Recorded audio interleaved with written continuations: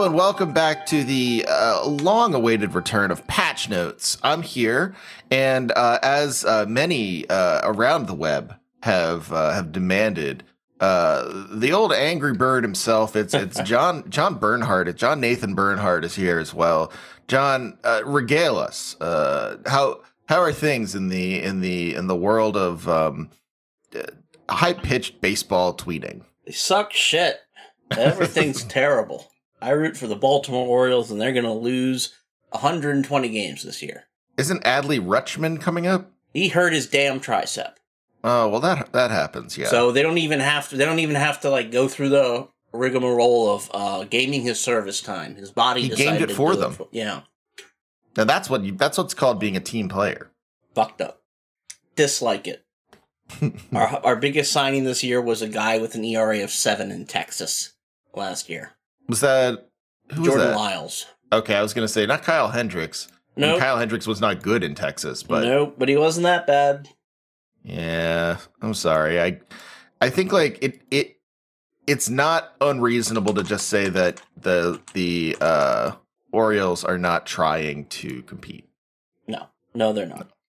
For anyone who does not follow baseball, the Orioles are not trying to win this year. They haven't been trying to win since 2016. 2017 was the last year of the last administration when they traded away their star player for dog shit.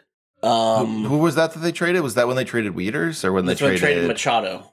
Machado. God, yeah, right, of course. Wieters was permitted to walk in free agency. Yeah. Same with Markakis, right? If he might have been traded, no, I don't think he was traded. No, he was allowed to leave. Yeah, he went to the Braves. Yeah, Markakis went to the Braves. Wieters went to the Nationals, I think. Then the Cardinals. I think that was his first stop. Yeah. Yeah, he didn't. Yeah, and then Machado also out of baseball, which is kind of interesting. Yeah. I mean, San Diego thinks that thinks otherwise, but we'll see how. Hey, let's go, Brandon! Right? Oh, right. Shit. Yeah, he was wearing that shirt. That's really funny. Yeah, that's really weird. He really blew up his reputation the last. Like he remember when he got traded to the Dodgers? Is where the Orioles sent him in 2017. Right. At the deadline for a package of prospects that haven't panned out. Great. Awesome. And he famously there wasn't a great hitter, but also like tried to break the first baseman's ankle in one of their playoff games or something. Yeah, well, it was I think he did like a truly dirty slide.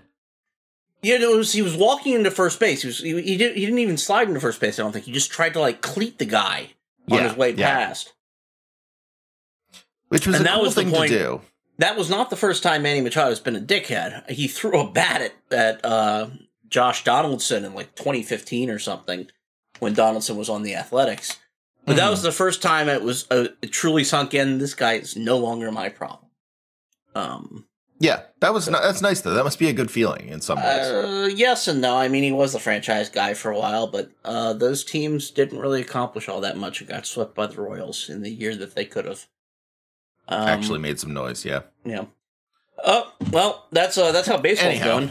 Yeah, that is how baseball's going. Anyway, have you been playing video games? I've been playing video games singular. Okay, which one? I have spent the last, looking at the calendar, month. The last month buried in Elden Ring. Oh, okay. Yeah, same here. I think I've personally put in about 150 hours, but I've also watched about that much in streaming. I'll just have it on the second monitor while I'm doing work and stuff during the day. How have you been liking it? I assume good if you mainlined 300 hours of it. Yeah, it's all right. It's an all right video game. You know how it is. Maybe just a game of the generation contender. I don't even know if it's like contender. It's gonna get a when we do the game of the generation seeding, it's gonna get a first round bye. It's that sort of. There you go. That's right. Yeah. It's a great game. I mean, which is fucked up because the game whose lineage it directly pulls from, Dark Souls, was the game of the generation last generation. Yeah, it's a real Duke situation. Yeah. Like, just like, come on, let someone else have some. Well, no, someone outside North Carolina likes these games. So it can't be a Duke situation. Hey, boom. No, I've put that 150 hours is probably split like 80 to 85 hours into one character, and then the rest split between like 3 or 4 other alternate characters. I just, I'm fucking around with different starts in. Mm-hmm. Have you beaten it yet, or are you just like... I have seen the end through the streamers. Okay. Okay. I myself have not cleared the fire giant, which... okay. I haven't beaten it yet. I mean, yeah. I'm not even close. I'm not probably a mid game, but I don't get as much of a chance to kind of mainline it like I want to. But I've still put a bunch more hours in than I would have thought I would. So it's very good. Is it kind of crazy how all right, so they delayed it once and then they released it. Right.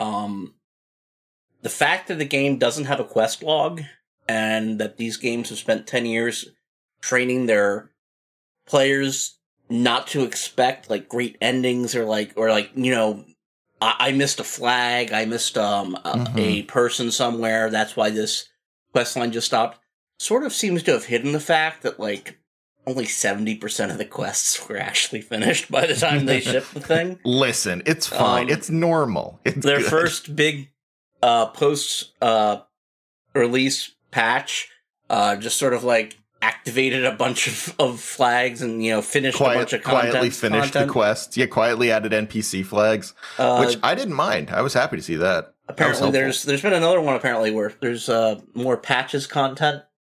Has wonderful. been added to the game. That is, and there's still more yet to come. Apparently, if you look at the new files that haven't been activated yet, and this is like the only time I can think of that the live service has been used to a game's benefit for good. Yeah, good. As opposed to the investors' benefit. Accessories. Where like you can play this game without those quests and get the full experience. Like with most of these games, the NPC side quests, they're kind of one note. They're fun, they're good. Outside of the ones that lead to endings, which is where they innovate a little bit, it's kind of, if you've played Demon Souls, if you've played Dark Souls, it's a bunch of people who are about to get destroyed by the world or are like extremely evil, and occasionally get their comeuppance. So you're not missing a huge amount out. And some of the quests, like you go into the wikis and the fandom logs where they set up, the things we replaced. Oh yeah, I mean, listen, Fextra Life is the resource to end all resources as far as this goes. Yeah. Just absolutely a glut of information. And it's like, I just have to go to this ruin that was sort of hinted at the end of this NPC chain. Look for an invisible floor. Look for an invisible wall in the basement I've uncovered, and then I find the way to proceed in this quest. Right. And like you can sort of like the message system helps a little bit. Like I found the invisible floor really easy. And actually there was someone wrote a thing prompting one of my followers, or one of my mutuals, I can't remember who it was, to say like, when did is it possible for games journalists to be like slightly less complete wieners? I believe that was Matt Kessler. Matt Kessler was the writer. Okay. Because I think I know what piece you're talking about. Yeah, where it's like, hey, why don't you just write something helpful, everyone? Like, can we please do a thing where we're like we put helpful things instead of these sarcastic ones, like Tri-Finger Butthole?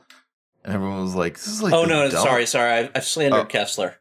I was wondering that. I was like, that doesn't sound like Kessler, but okay. Kessler was also was the guy tweeting at the time of also about messages, He was responsible for the tweet, which was a troll, I'm pretty sure. Yes. If you played Elden Ring connected to the internet and were reading messages from other players, you didn't beat the game on your own. You got carried. You cheated. That's really funny. Which is very funny, because what Kessler's doing is he's riffing on the people who lost their damn minds about summons.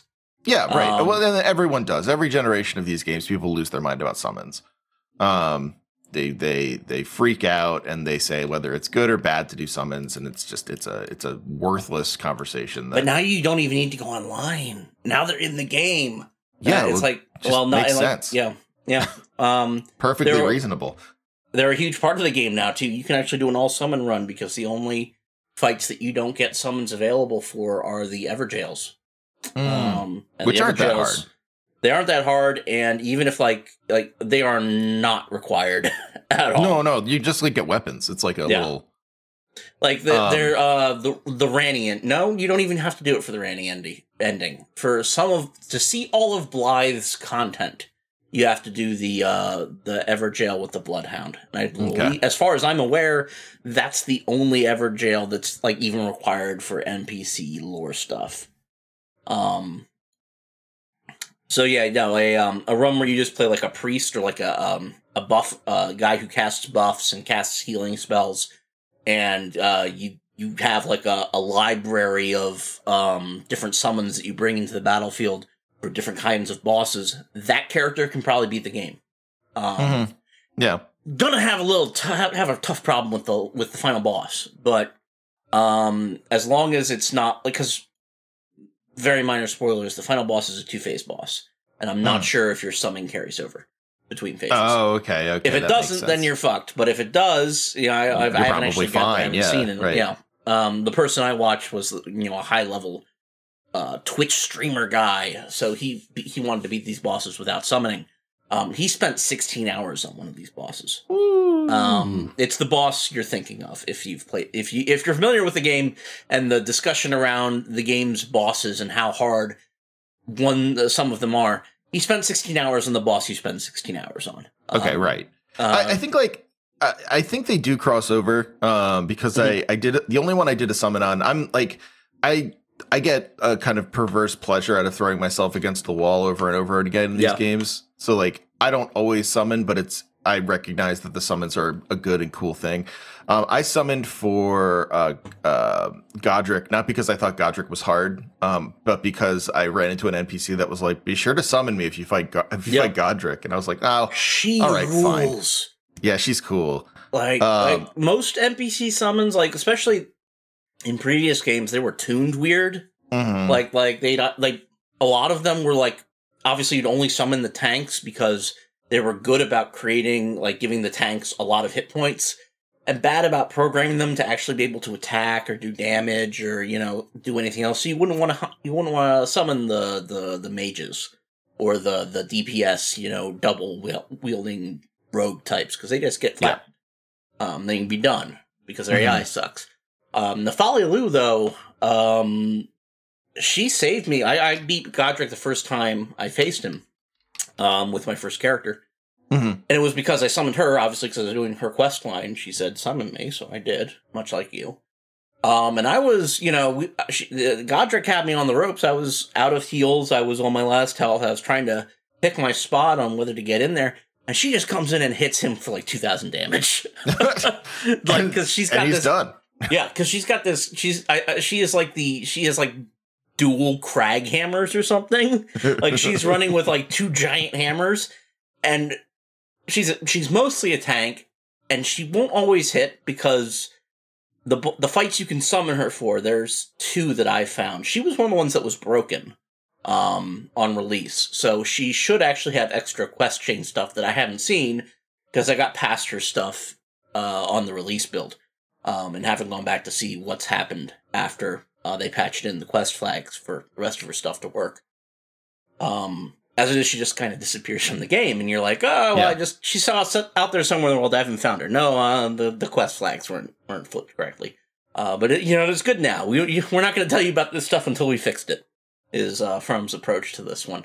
Right. But no, yeah, she's great. And all the fights she has, all the the bosses she's against are these guys who like dance around the arena. And are themselves big heavy hitters, but you know how Godric was always just flopping the fuck around. Oh, yeah. Difficult for someone whose like big attack is a AoE centered on themselves and fairly short range to always land. But when she does land it does a shitload of damage. Yeah, no, I also bring that up because I'm pretty sure. I mean, it's not the same as some of the dual phase bosses in the game where like you literally have like a second boss after the first boss health bar, but Godric is two phase in a certain sense. Yep, he is.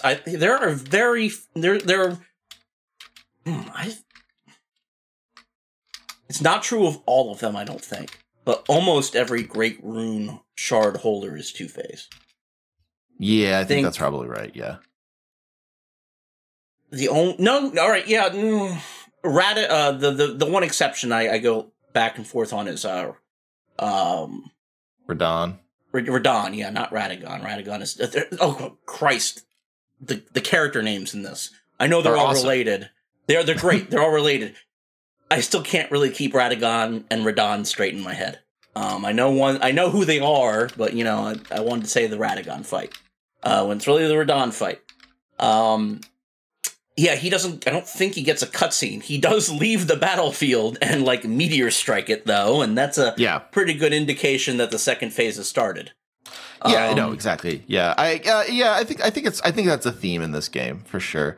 I mean, it's an interesting game because it definitely has some of the intense difficulty that we've seen in these games, but at the same point, I wouldn't say that like it is particularly unforgiving in most cases. It's like they had their cake and eat it too, because they have some of the individual set piece encounters and boss encounters in this are the hardest individual encounters in terms of numbers and skill required that we've seen in any modern From Souls games.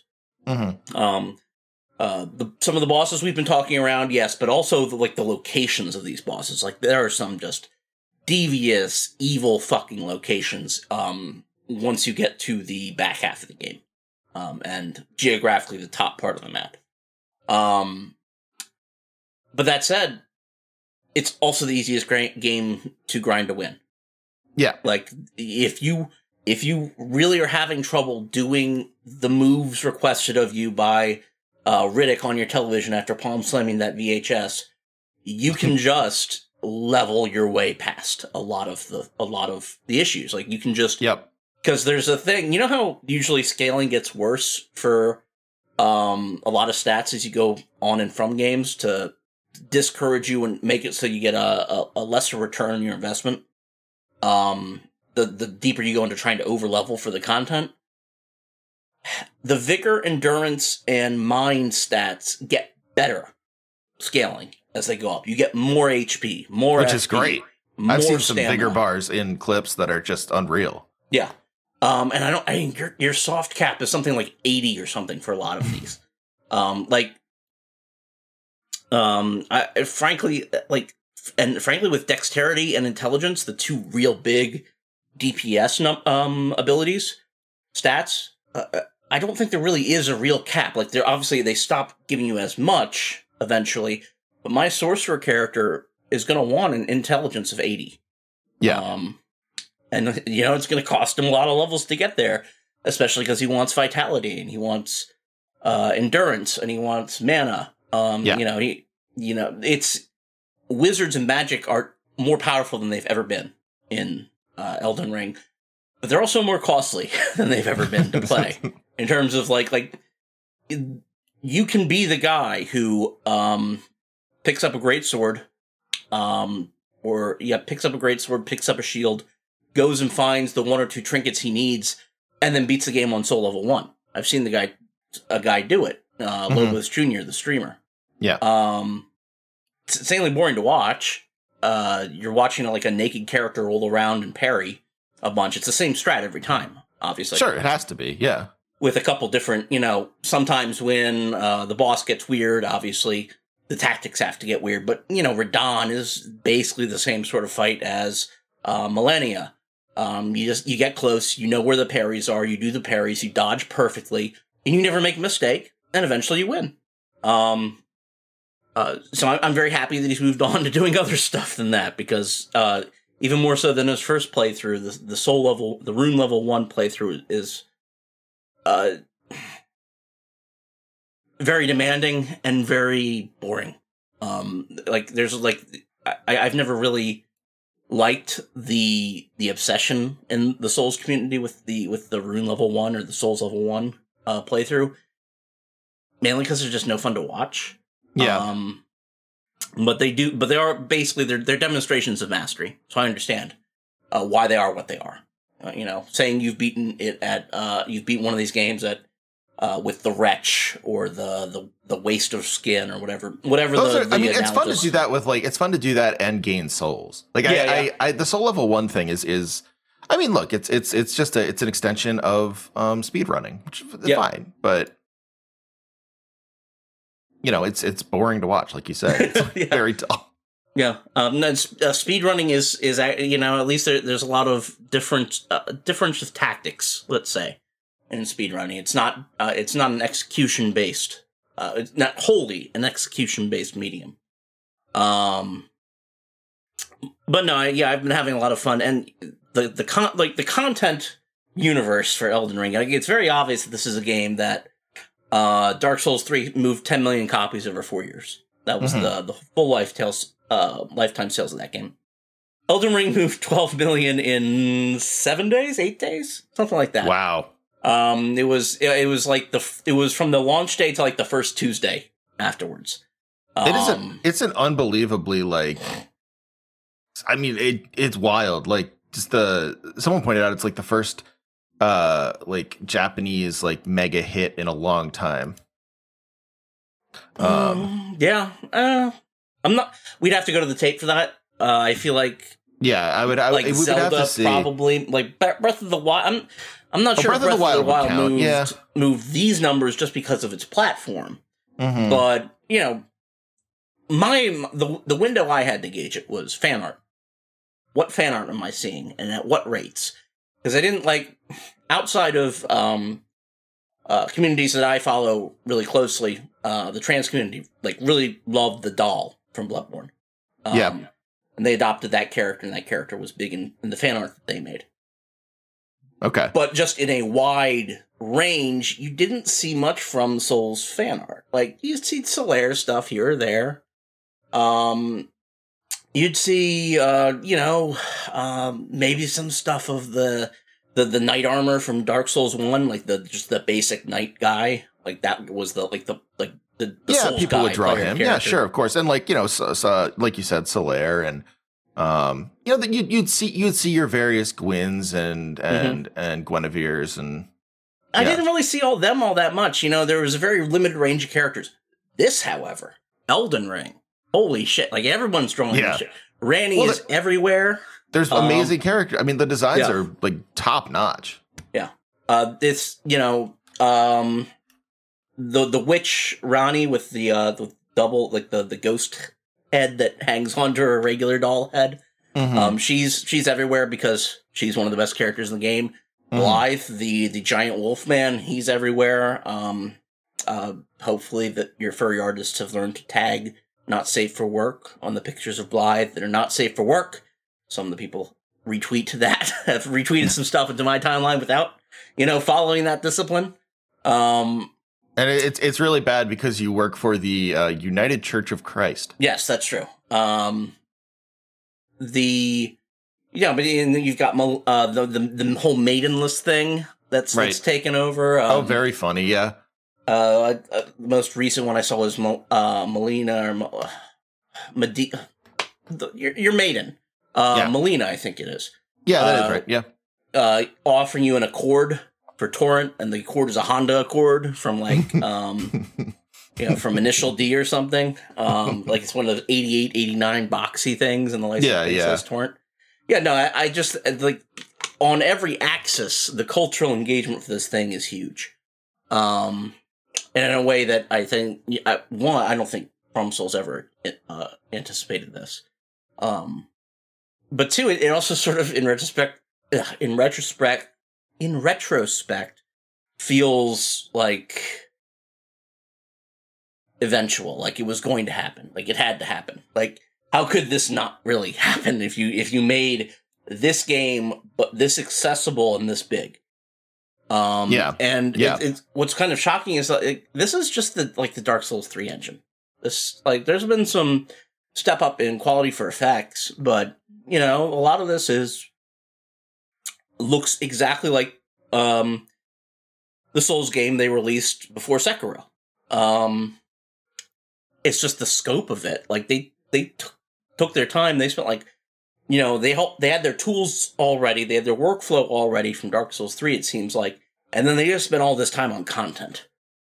And there is just so much content in this world. And the scope of the world is just so vast and shows such a eye towards aesthetic and locational design that your Assassin's Creeds just don't have. Oh, even your Breath of the Wilds didn't have it to this degree. Like, this is building. I mean, this is honestly is building on Breath of the Wild, like in a way that we haven't necessarily seen in the past. No, it's fantastic. It's honestly sort of wild that FromSoft beat Nintendo to a horse that double jumps. Mm-hmm. Like, it's kind of crazy that wasn't something Zelda did first and Elden Ring, borrowed or iterated on. Although, like, the stamina thing, like adding stamina to Breath of the Wild, in a lot of ways could be seen as coming from games like the Dark Souls games. I don't want to give Dark Souls credit for the stamina-based action in third-person character revolution. Mm-hmm. But it does sort of feel like when Dark Souls and Demon Souls came on the scene was when that started happening. Doesn't it? It's true. I mean, there's also, I think you also have to kind of, the sort of like long trajectory of that kind of popularity, or when those games got popular.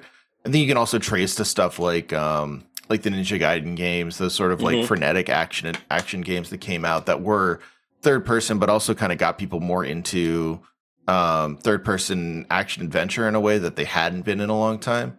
Yeah. But I mean, in terms of just like the sort of very, I don't want to say plotting because that gives the wrong idea, but it's slow, sort of like, all Souls games are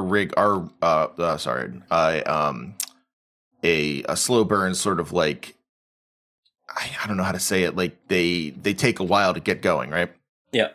And that element is certainly something that I think, you can trace back to King's Field or something like that as well. But all in all, this is I guess, like, if you wanted to squint, it could be Ogre Battle or something like that as well. But I think this sense of slow moving, but ultimately like difficult and at times like fast paced before it gets back to being slow moving action adventure. Yeah, I mean, that's Demon Souls, that's King's Field. That makes sense. It is amazing how they've managed to just like really make this a cottage industry. It's pretty cool. I'm still in awe at how they finally bowed to ease of, I don't want to say accessibility, that's the wrong word, and uses, brings up the wrong debate, but ease of play, let's say. Onboarding new gamers to the series. They bowed and they made a tutorial area. And they put it down a drop.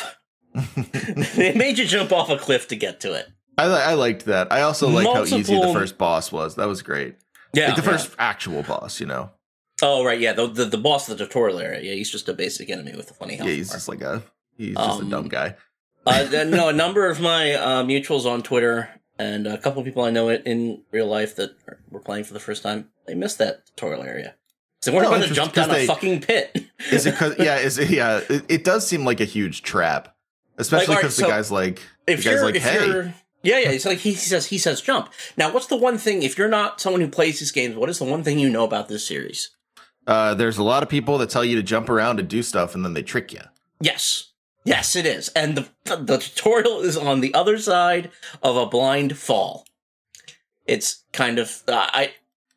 It's very funny. Yes. I mean, although again, like I found more people that have found that tutorial than not, because it's also the other thing people know about the Souls games is that they're little secrets. Like, yeah, you get little secrets hidden. And so yeah, yeah. No, I mean, I don't know what else to add about it. We could probably move on because I mean, what else is there to say other than it's great. It's absolutely worth your time. You should go play it. I will probably still be playing it by the next time we do one of these. I bet. Yeah, me too. Because it is a God, it's enormous. It's just absolutely enormous.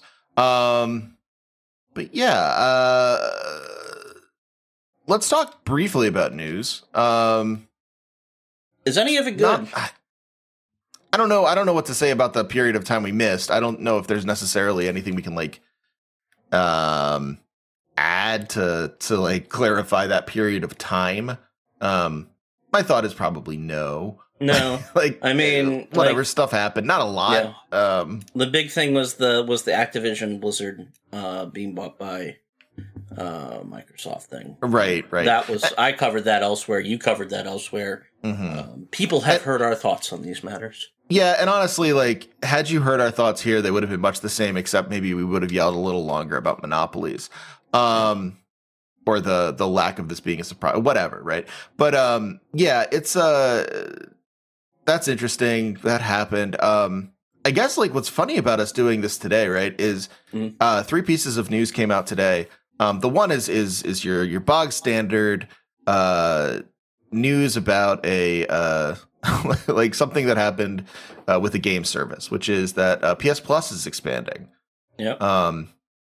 Which is cool. They still can't manage to play PS3 games on any other system,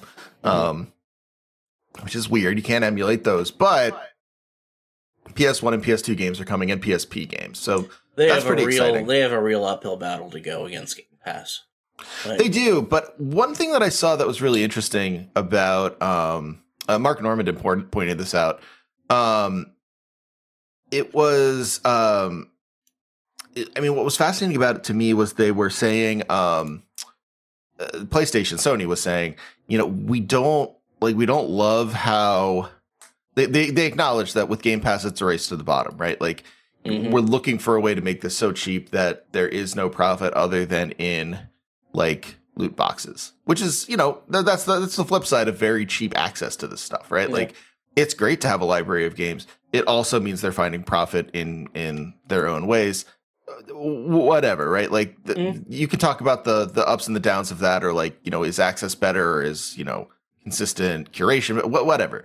But the thing that Sony said that I thought was interesting was they said we're not going to put our games on this, like the Sony specific games. And the one thing they said was, you know, like, this isn't going to like dilute the games we have. We're not going to add stuff. There's not going to be like downloadable like cosmetics, which of course is a lie. They'll have that. But it is an interesting perspective on this stuff, which is to say some of the stuff might be kept off in an effort to keep it away from a particular ecosystem wherein that's expected. Yeah. I mean, they're the guys being run to the bottom, right? Like Microsoft is the one that has the market cap of some $1 trillion or whatever. Like, right. A huge amount of money. Sony is a much smaller market cap competitor that can't afford to just take losses over losses over losses. Game Pass is an attempt to just lose money, bleed money to bully Sony out of the market. Right. And they know this, and they know there's really nothing.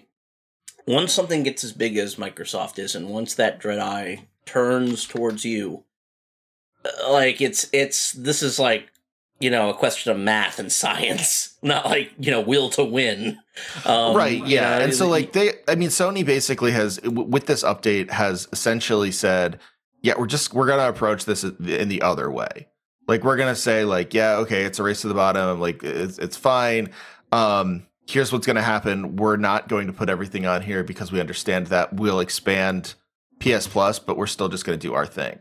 Yep. And like, you know, whether that works or not, they basically have chosen the one way to, I don't know, they've chosen the one way to manage this conflict, which is like they have one move and they did their one move. And so yeah, it's like, I mean, they're going to have to, in this war, they're going to have to become more like Nintendo. Yep. Like, yeah. That's and that is becoming more like Nintendo, essentially saying like, we'll do the Game Pass, but bad news about like your favorite Sony games, and essentially that's the Nintendo way to say like, oh yeah, all this accessibility is very cool. Bad news about all the Mario games you would like to play. Yeah, all the games from the previous generation. No, we can't find those for the store. Sorry about that. Yeah. Oh, hey, look, we re-released them. Limited time only. Right. I mean, it's just it's all about making money, and like that's not a critique in any way other than like you could say it's a systemic critique certainly, but it's not that is how it is. I'm not saying like and how dare they. Because of course that's the marketplace. Like that's how you stay alive making like these massively expensive games. That's where we're at right now. And like I have to say, I do believe it is much harder to port the PS3 architecture into an emulation. Yes, I don't think that's an intentional PS5 move. I think I think the PS3 is just a mess. This is another place where Microsoft has the advantage because all their shit's on the same OS. Yeah. And if Microsoft cares about winning this race, and it looks like they care about winning this now, finally, like 3 generations into this. Yeah. They've decided that this massive sector of the industry is something they care about. Then they're going to win it. And there's not too much that can be done about it on a fundamental level from Sony's perspective. Now, there's other places to be in that marketplace. There's the place that Apple is in that marketplace. There's the place that Epic is in that marketplace. There's the place where Nintendo is in that marketplace. Yes, as a toy company. Like they haven't stopped being a toy company, basically. Yeah. And they have, in terms of these mega companies, modest aims and modest deliverables. And that's why not everything's available all the time, and they're fucking weirdos about their IP. Right.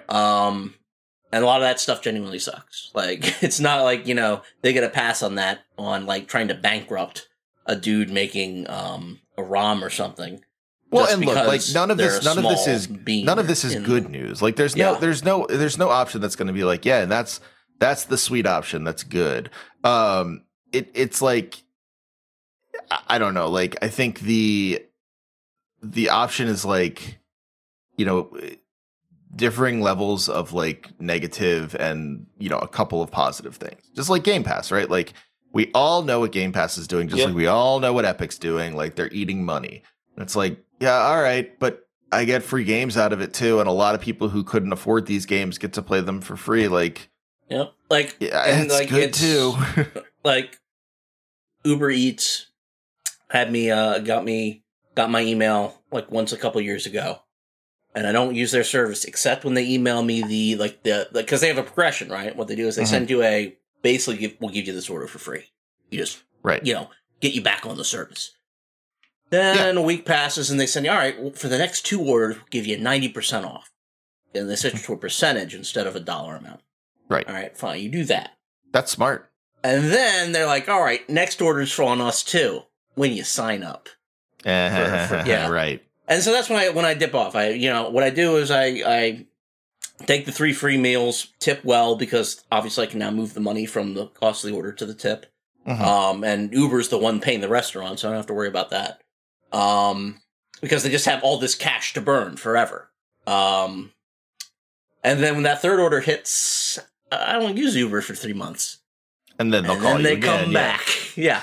Yeah, and so that's how you can. That's the only time you can. That's the only way you can interact with those things, unless you're in a much higher income bracket than I am. Well, and that's the thing. Like it is. So there's 2 things there. The one is that they just need. They need 20% of people then to sign up because they need activity. Yeah. They're going to get that. They'll get that. Like 80% of people are going to be like you and be like, haha, good try. But 20% of people will be like, I like these free meals. I'll sign up. I don't care.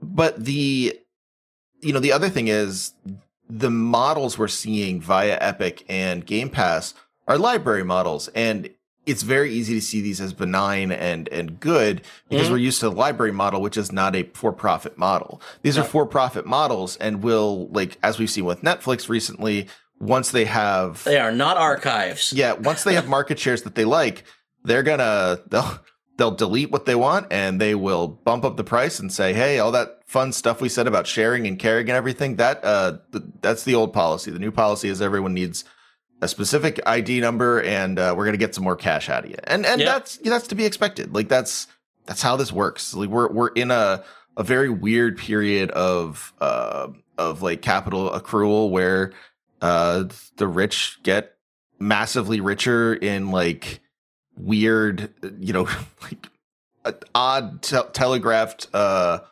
battles with each other. And it's all we could do is watch.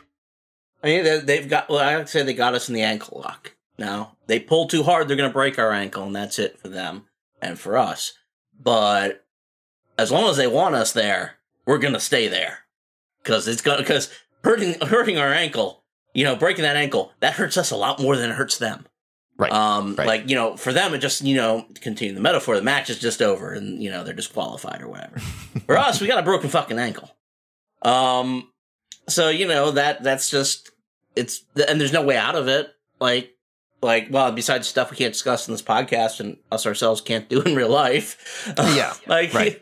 And even not smart to say actual things on a podcast. People can listen to these. even in the world where all options were open, those options aren't structurally open. Right. Like, that's not what's going to happen here. That's not the way the material forces are aligned. So the ankle lock continues and probably will for as long as we live. Yeah, unless some real bad shit happens. Right, and that's the other end of it, this, well, whatever. So the other thing was on a smaller scale, but sort of more human scale. This has happened before. This is not new, but these iterations are two women or two people. I actually did not even look at their pronouns. Let me fix that. Yep. Oh, okay. Both she, her. Both Samanthas, I believe. Both Samanthas, yes. Or Sam's. But yes, two women who wrote on popular video games. Sam Maggs, who wrote on Ratchet and Clank, the new one, the excellent one that everyone loved. Mm-hmm. That I still haven't played because PS5. Sure, yeah. And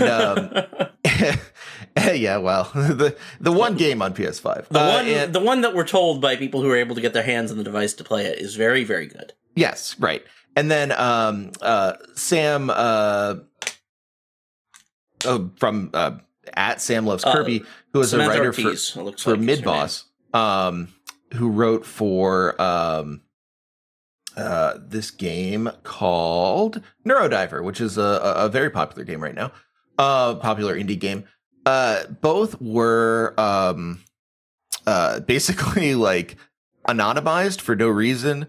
Well, not for no reason, but for the reason of aggrandizing the white male like geniuses or auteurs behind these projects. I don't even think see. We get into the auteur thing. These guys weren't even auteurs; they were just like project directors. Like, well, yeah, but there's a difference, and they've been moving it down. Oh, you're 100% right. I say auteur there with all the scorn in my voice, not necessarily only for the concept of the auteur, but also to say like these guys aren't auteurs. Yeah, like you're talking, the two guys from Midboss, Cade Peterson and John James. Basically called this Sam Loves Kirby a Mexican-American writer. That's how they referred to her. And, previously what's funny is funny is a funny way to put this, but what's interesting is that I saw a tweet from Midboss earlier that like that was like celebrating this person, celebrating Sam, and saying like what a great thing it is to have such like wonderful diversity in the company. And then, of course, there is they just erase her when it's time to get the big guys the names, right?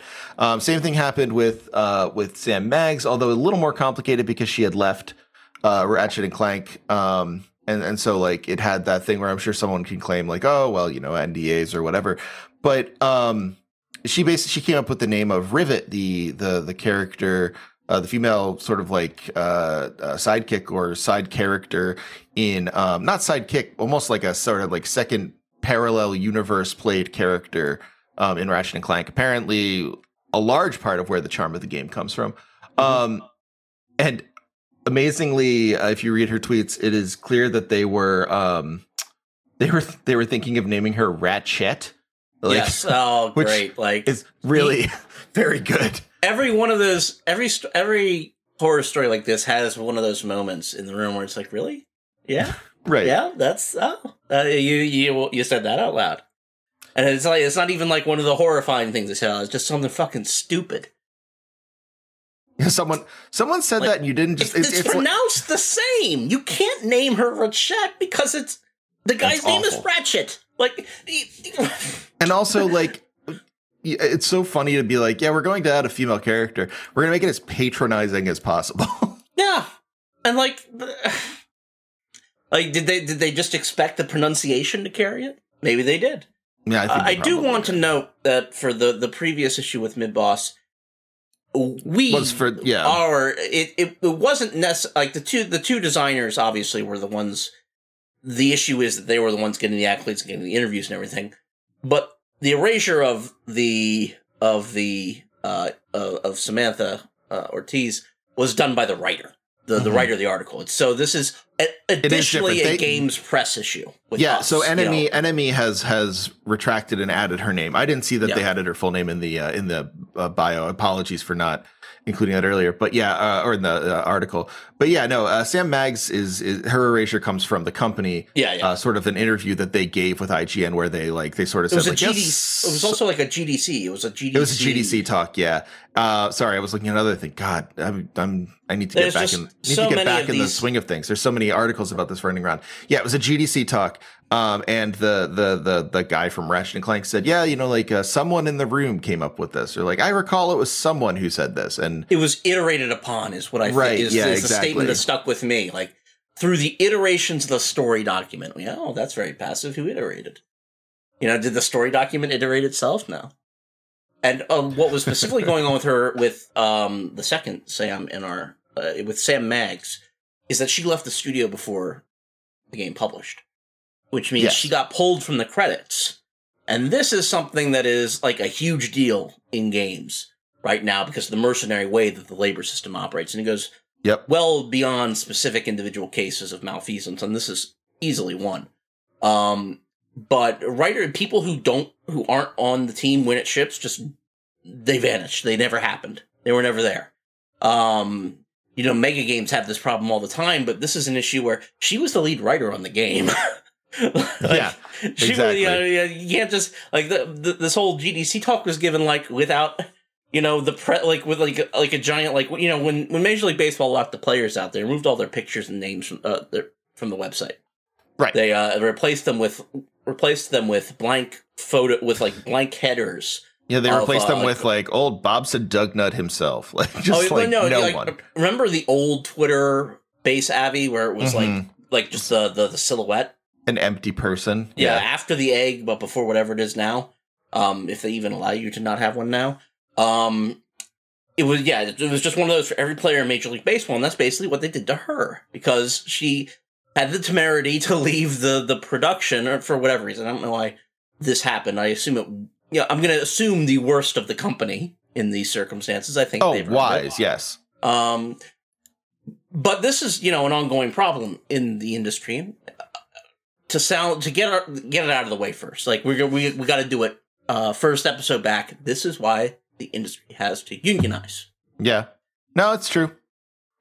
I mean, as difficult of a target as that is, it's absolutely true. Yeah.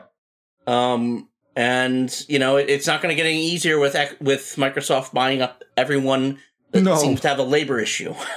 And I mean, it's also, I think the thing with Mid-Boss had an issue previously with random access memories. I'm going to have to figure out what exactly that was. But random access memory, Mid-Boss did something. What was it? Read-only memories, excuse me. Let's see. Where is it? I'll have to look it up, but there was a problem with read-only memories as well. So it's also a story of how we can't like how am I to say this? We can't hope that indie developers are our savior here, right? Like we have to actually just make it so that it's not such a horrible labor environment. This was the other story. Are you referring to the other story that happened today, Funomena? No. It was an employee abuse. Oh yeah, okay. So mistreatment. Matt Kahn, mid boss. Just too many of these stories. Unfortunately, founder and CEO Matt Kahn. Sexual harassment, underpaying staff, undervaluing women and people of color, and threatening to sue employees. And so that was, it wasn't only about read-only memories. It was about, Matt Kahn, the head of the studio. And as the code at all of this, this came out about 5 hours ago. There was a expose on workplace abuse allegations at acclaimed indie studios, and that was, I think this is this the same? No, this was from the People Make Games investigation into the studios. One of those studios, there were like 30 studios they pinged on this. One of them was Funomena. I hope I'm saying that right. If I'm saying it wrong, it doesn't matter because the company doesn't exist anymore. But yeah, that's almost certainly what it actually is. Phenomena. Anyway, it doesn't matter because the two guys who got accused of all of the abuse, they just decided to flatten the company, fire everyone, walk away, and they'll be back under another studio name, trying to do this shit again. Of course, naturally, because the game is rigged. And other than like co-op stuff, like, you know, and unionization, obviously, there's not much that can be done about this. Yeah, we can't all individual, like, no matter how many PC Gamer pieces get written about this stuff, like it's a moving target. Well, the other thing is like, you're not going to, you know, as lovely as it might be to imagine, you're also not going to be able to consumer boycott your way through this. So it's a rough situation that is still currently unfolding, and it's unfortunate, and it's nice when you can have moments like Sam Ortiz having her credits actually acknowledged in the article, and then also even moments like Sam Maggs being able to go on Twitter to a very wide audience and say, hey, look, like, this is me, I did this, like, I know that there's kind of like this bizarre system where I'm going to have my stuff erased, but let me tell you, I did this, right? Like, that's what we can hope for right now, and that's not nothing. Like, that's something, and that's basically where we have to be at the moment. Yeah. So I don't know if there's any more news today. No. Today was a surprising news day. Yeah. We're closing on an hour. That feels like a good length for these. It does. Here, I'm going to ask you one question. What's the game you're hoping to play after you play Elden Ring? Here's my answer. Okay. Oh, well, go ahead. What's your answer? Weird West. Weird West is coming out. I've seen it pitched as an ARPG, but it's more like a stick shooter, an isometric twin stick. It looks more like, looks less like a Diablo game and more like a twin stick shooter type game. But it's from a bunch of the people who made Prey and Dishonored. Some people left Arcane after Prey. One of the directors, I should know his name.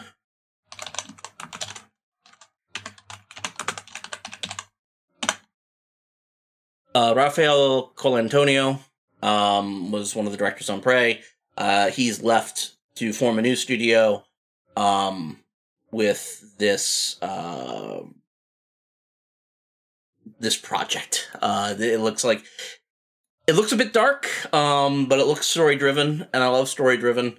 And as long as there's a decent, as long as it feels sort of like the isometric games it's obviously pulling from, like the lineage wise, if not systems wise, we're talking like original Fallouts, we're talking, why can't I remember the name of it? It was the one that combined magic and steampunk. It's right there on the tip of my tongue. Someone in the everyone who played those games is going to know it. Sorry. Whatever. The original Fallout, that sort of the Wasteland games, less with those systems, but more with that same like our perspective and the way that we've generated this game allows us to create a lot of story content we can put in here without having to focus on like the huge graphical challenges of depicting a simulation world, like Dishonored and Prey did with their level designs, which were fantastic. But I'm glad they've these are more restrained. This is a $40 game. That's when it comes out. It will not be at the full $60 price point, and that's because it is obviously a lower threshold of development in terms of technical stuff going into it. And I'm really looking forward to that, and we'll see how it goes. I am looking forward to cracking open, and I'm hoping that I can do this. I'll do this before I beat Elden Ring. I'll just I can do two things at once. I can walk and chew gum, but not that you cannot. That implies that you can't. That is not my implication, John. You are a master walker and gum chewer. I'm not. I suck shit at it. But everyone knows I appreciate that you're good the thought. at it. You're great at it. I appreciate the generic you. You're talking about the generic you. You, the audience. Mm-hmm. You, the audience. Yes. Walk and chew. But yeah, no. I'm really looking forward to playing, and I'm fingers crossed. We'll be talking to the people who made Norco, a new Norco, indie game. Yes, yeah, Norco. That's also on my list. Really, really interesting game. Looks fantastic. A friend of all, Olivia, has played it, and it's a game about the South. And vibes and Louisiana and stuff, and apparently it is just it's there, like it rocks. It's very, very good. I don't know if this is a comparison that makes sense. I hope it's not insulting. I doubt it will be. But the scenes I saw of it, the shit I saw of it, immediately made me think Kentucky Route Zero. The first time I saw Kentucky Route Zero. Yeah, fair enough. I'm sure that's not something they haven't heard. That like absolutely lines up. Yeah, it feels very authentic and interesting in the same way. But I'm super looking forward to that. That Norco's out. Wild West. I think Wild West is out too. It's out in 2 days, I believe. I think the 31st is when it comes out. All right. So it will probably be out by the time you hear this. Yes, I expect so. Everyone should go play those games. Yeah. And this other indie game, Elden Ring, it's not going to succeed if we don't support it. It'd be very fun. It's been too long. I sort of still wish it was even possible to find FromSoft's 1992 game or whatever, Eternal Ring. Oh yeah, no, you could. You could still find that. That's not 1992. Eternal Ring was on PS2. Oh, it was? Oh shit! I thought it was much earlier. Either way, it'd be very funny if someone tried to buy Elden Ring and actually got Eternal Ring. Yeah, it would be I don't cool, think they're on the same storefronts, though. No, yeah. Well, once PS Plus upgrades, maybe. Yeah, true. Yeah. Well, all right, John. People can find you at John Bernhard on Twitter. I am where also. else? I'm still at Goonhammer.com. Still the reviews guy there. Still writing an Elden Ring review for them that I need to get actually cracking on. But we are also doing a. By the time this comes out, it'll have dropped. We're doing an April Fool's Week, but it's not dog shit. We're doing Goonhammer 2002 is what we're doing. A week of articles that are written as if it was 20 years ago. So what I'm doing is I'm writing a review of the original Splinter Cell, as if it had just come out. Which means I not only have to get the original Splinter Cell working on a 2022 machine. Good luck. Good Old Games has a version. We'll see how it goes. If it doesn't, I've played more than enough Splinter Cell to go off gameplay video footage and memory to write this piece. It's more of a concept piece anyway. No one's actually asking me for a real review of the first Splinter Cell in 2022. But yeah, no, Goonhammer.com. A lot of good stuff going. It would be much easier for me to pitch that site if I played Warhammer, but I'm like the one guy in that entire ownership group that doesn't play any of the games. You play the we're there Warhammer for. video games. I play the video games. But apparently they've got some cool apps. We've got some cool app stuff for armies and some shit. They're gonna love that promo, armies and some shit. Just go to the site and check it out. I've done my part. Okay, wonderful. Well, we will talk to you again soon. Look for more patch notes, some on Patreon, some on the main feed, and we will not have as much of a break between the next one, and we will keep giving you the news and views that you so desire. Thanks, John. See you later, Trevor.